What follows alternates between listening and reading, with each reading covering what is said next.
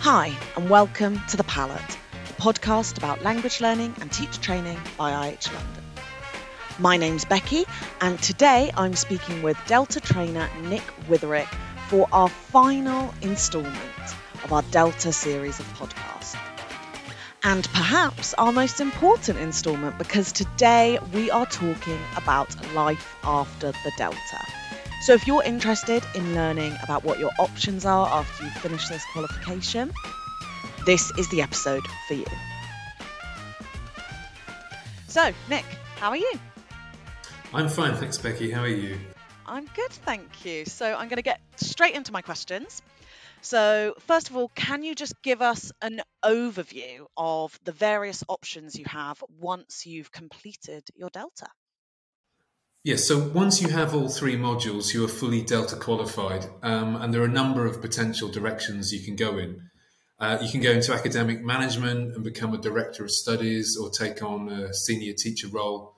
You can go into teacher training and, for example, become a CELTA trainer and maybe one day even a Delta trainer. There are options with publishing and producing ELT materials. Maybe you're more interested in testing and assessment, so you can work for an examination board or as an examiner. But more generally, the Delta will open doors so that you can find a better job, a more interesting job, a job in a teaching context that suits you better. And ultimately, of course, you should get paid a bit more. Fantastic, very important. So there's loads and loads of options there. We'll break them down and look at each a bit closer. So first of all, can you tell us a bit more about academic management and becoming a director of studies? Yeah, I mean, this depends on the place where you work. So in smaller schools, there is unlikely to be an assistant director of studies or an ADOS. They just have a director of studies or a DOS.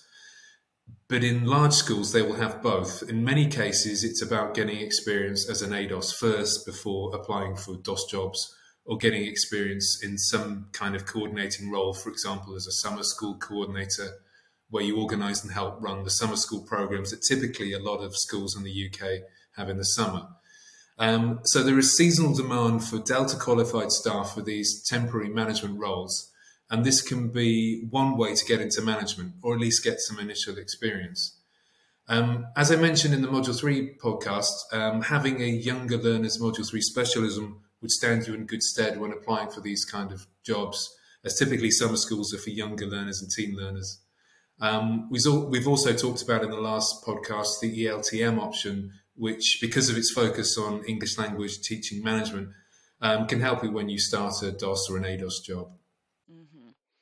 Okay, so I can understand that the Delta can help you actually get the job, but does it help on a day-to-day basis?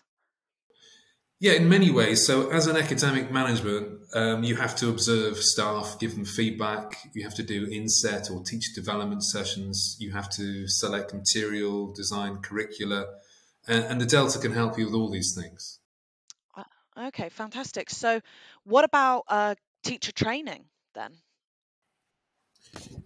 Yeah, to be honest, it's something which a lot of Delta course participants ask about. How can they become a CELTA trainer?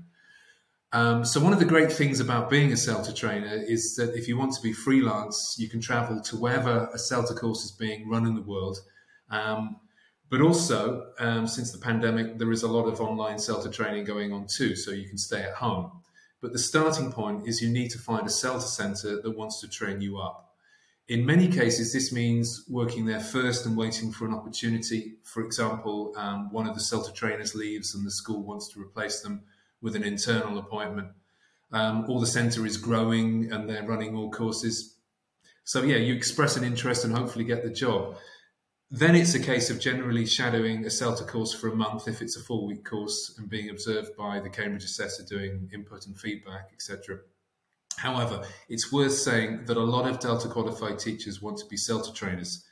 So in some institutions, you may have to wait a while. But it's also worth saying that I have over the years seen job advertisements in which the school is recruiting Delta qualified teachers and they are promising to train them up to be CELTA trainers as well. Oh, okay, right. And you're a CELTA trainer too, is that right? Yes, I am. Yes, it's a nice contrast to Delta training.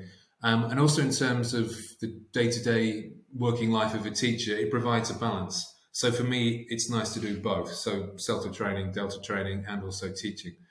Plus, if you're telling people how to teach, you probably should be spending some time in the classroom teaching actual learners. Absolutely. So, how long before you can become a Delta trainer? Cambridge recommend around 5 years of Delta training experience before being trained up on the Delta, but there is some flexibility in this regard. Some trainers take a different route and go straight into Delta training from a different role, for example, being a senior teacher or academic manager. Becoming a distance Delta local tutor for Module 2 also gives you useful experience, can help with this. Okay, fantastic. And going back to all our various options, you also mentioned publishing. Can you tell us a little bit more about that? Yeah, so this is a potential career path for those who want to move away from the classroom, but also exploit all their teaching knowledge and experience. It's obviously possible to do this as a sideline as well, but English language teaching publishing is, as you can imagine, big business. So you've got publishers such as Pearson, Cambridge, etc. These are big companies with various operations, but there are also small publishers as well. So if you're interested in materials writing, this is something which is mainly done freelance, but there are plenty of in-house positions within these companies related to things like commissioning content, as well as in some cases content creation, but certainly the editing and development of material. Yeah, you may not need a Delta qualification for all positions, but for anything senior, it's highly likely. Okay. And Cambridge aren't just about publishing, are they? There's a whole sort of assessment side to what they do. Yes, a lot of larger organisations involved in publishing also do examinations, and Cambridge is no exception to this. Again, if you wanted to move away from the classroom, there are options working for exam boards and assessment departments. Roles can relate to exam development, so designing, revising, adjusting tests. There's also quality control and accreditation aspects as well. Sometimes there's content creation, refining and editing content, but it's not just about working for the examination board behind the scenes, as it were. There are also options as examiners. For example, certain exams you don't need to be Delta qualified. For example, Cambridge, but you do for Trinity College London exams and also for certain positions in the IELTS exam structure. So in many cases, being an examiner is something teachers do part-time to supplement their income, but it can also be more of a full-time occupation too. Again, it's just another available option. Absolutely. So you mentioned at the start the idea of a more interesting job in a context that suits you. Could you just explain a little bit more? What kind of contexts were you referring to? Yeah, it can be higher education, further education, public or private sector. However, this may just be a greater variety in your role in the school or the classes you teach. So, for example, Delta trained teachers are often the ones trusted with things like advanced classes or exam classes. Or you may have the opportunity to mentor newer teachers. In terms of higher education, most positions these days require the Delta. It's not for everyone, but I know so many people who love working for universities and teaching EAP, so English for academic purposes. This may be focused on certain types of course, anything from fashion and art, engineering, medicine. But a fairly typical route into this is by doing pre-sessional courses, usually over the summer. These are courses for students who are about to start their undergraduate degree and need additional language support for academic research and writing. Although this work is seasonal, there are full-time positions, and it's also quite well paid.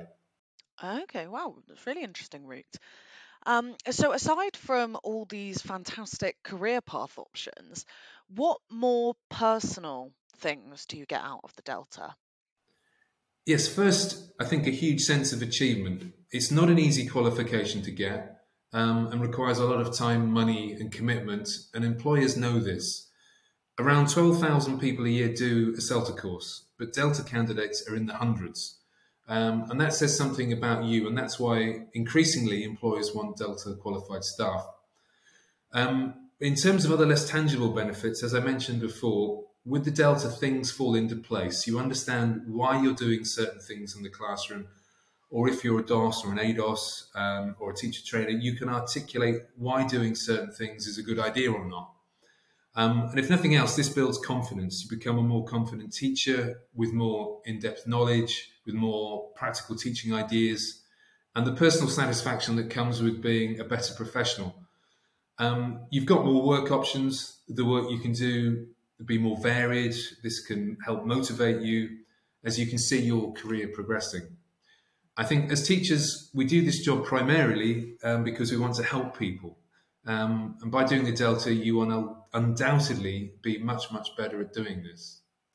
Wow, fantastic. I mean, a wealth of things to be gained then from studying the Delta, personal, career wise, in so many different ways. Well, that was all of my questions, Nick, and that concludes our Delta series of podcasts. Thank you so much. And to our listeners, if you haven't heard our focus on Module 1, Module 2, Module 3, the orientation course, go back and listen to those episodes. They're all on our Spotify and our YouTube. And Nick, just a massive thank you for being on the podcast. My pleasure, Becky. All the best. Thank you See you so soon. much. Bye. Bye-bye.